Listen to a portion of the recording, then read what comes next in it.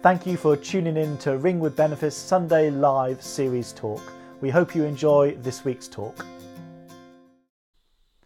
Hello, I'm Matthew Trick. I'm the Vicar of Ringwood Benefice.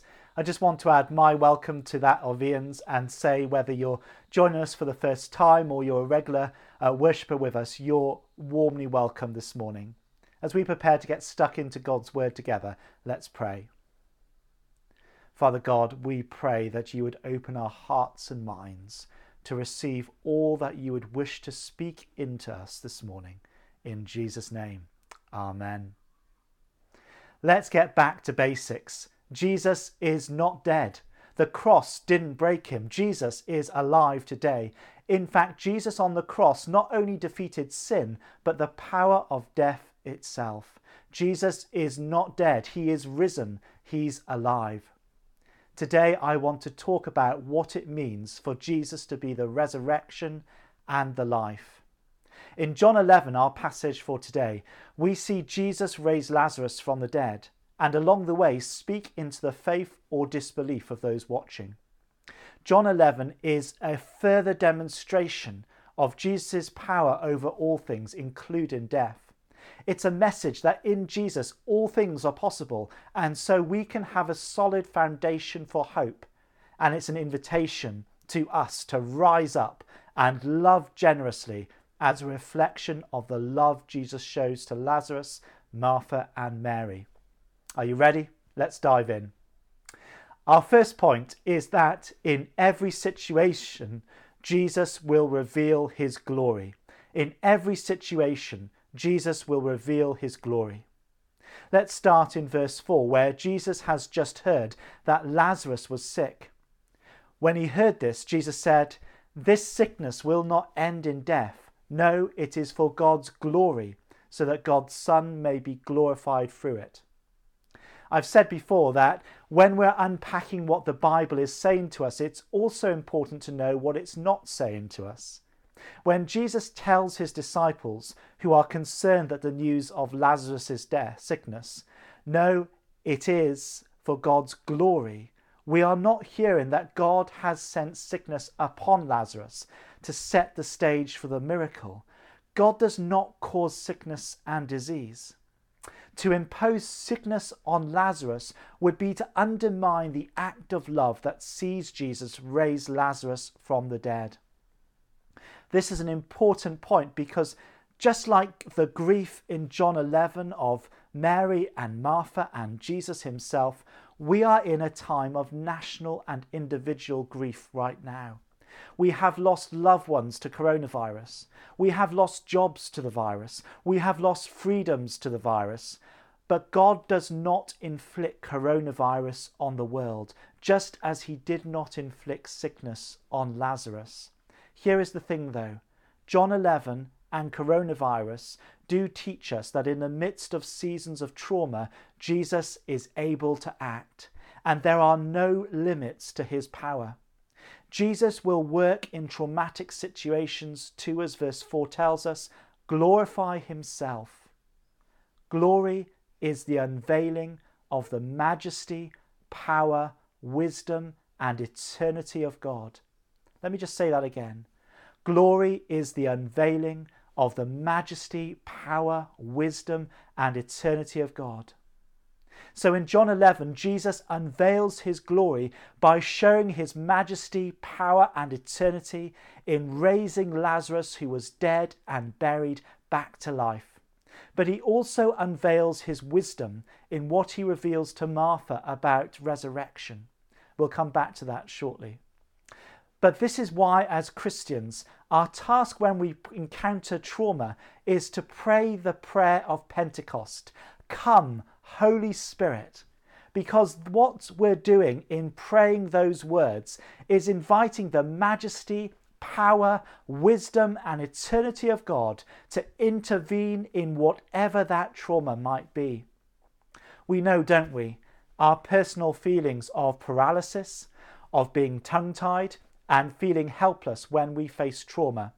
And the closer to home that trauma is, the more acute our feelings of being lost for words, paralysed and helpless are. It is for this very reason that we have John 11, whose message is clear. In the midst of trauma, God will glorify himself in Jesus. And to put that in non-theological speak, in the midst of trauma, Jesus will unveil his power, his wisdom, his majesty and eternity. And if you're a Christian, we can partner with God when we encounter trauma by praying, "Come, Holy Spirit." God's glory is the antidote to our helplessness. The prayer, "Come, Holy Spirit," is the antidote to our being tongue-tied and paralyzed. Of course, seasons of trauma, including our present struggle with coronavirus, give rise to uncertainty. And we begin to ask questions about how, when, and what life will be like.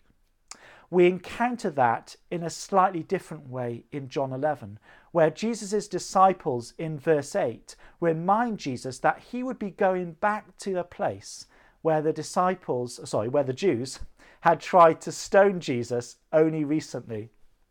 But note that even this magnitude of previous events will not stop Jesus returning to Bethany and helping Lazarus.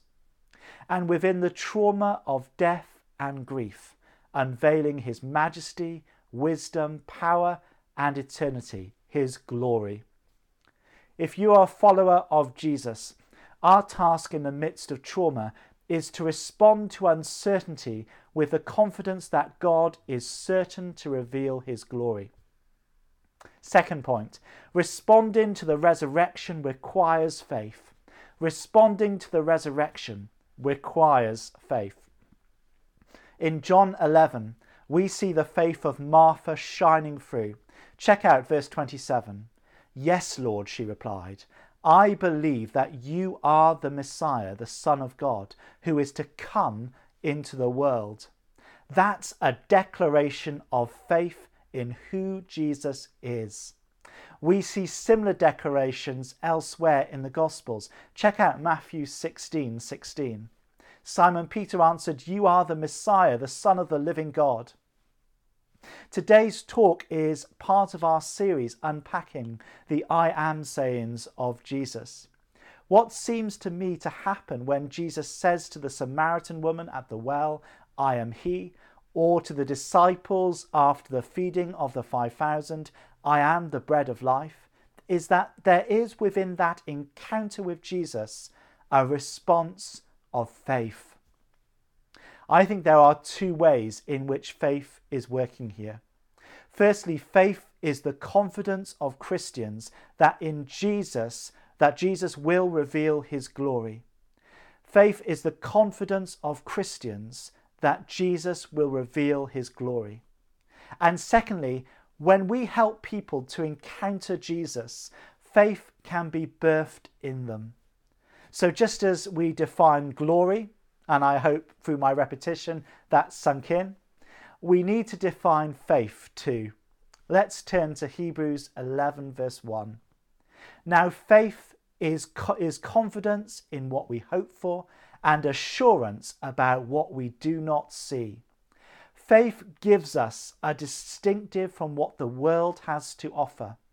In our human experience, we respond to situations, we react to situations based either on what we can see happening or we react to the emotions of uncertainty. Let me say that again.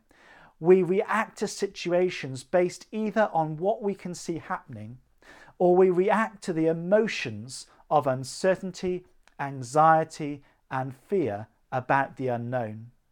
Faith changes that and gives us the confident expectation that in any situation, Jesus can and will reveal his glory.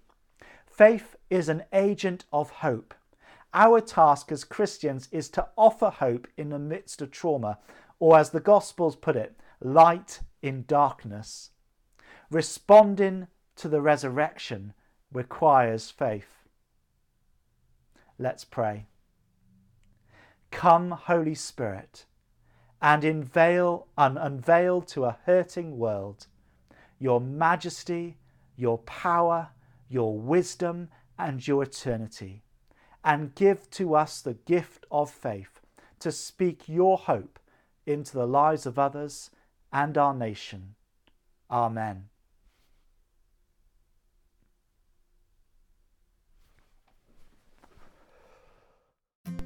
We're really glad you joined us for this week's Sunday Live talk. We hope it brought you encouragement and inspiration and helped you to discover life in Jesus and make a difference in your community. We'd love you to connect with us on Facebook and YouTube. Look out for our channels at Ringwood Benefice. Until next week, thank you for tuning in.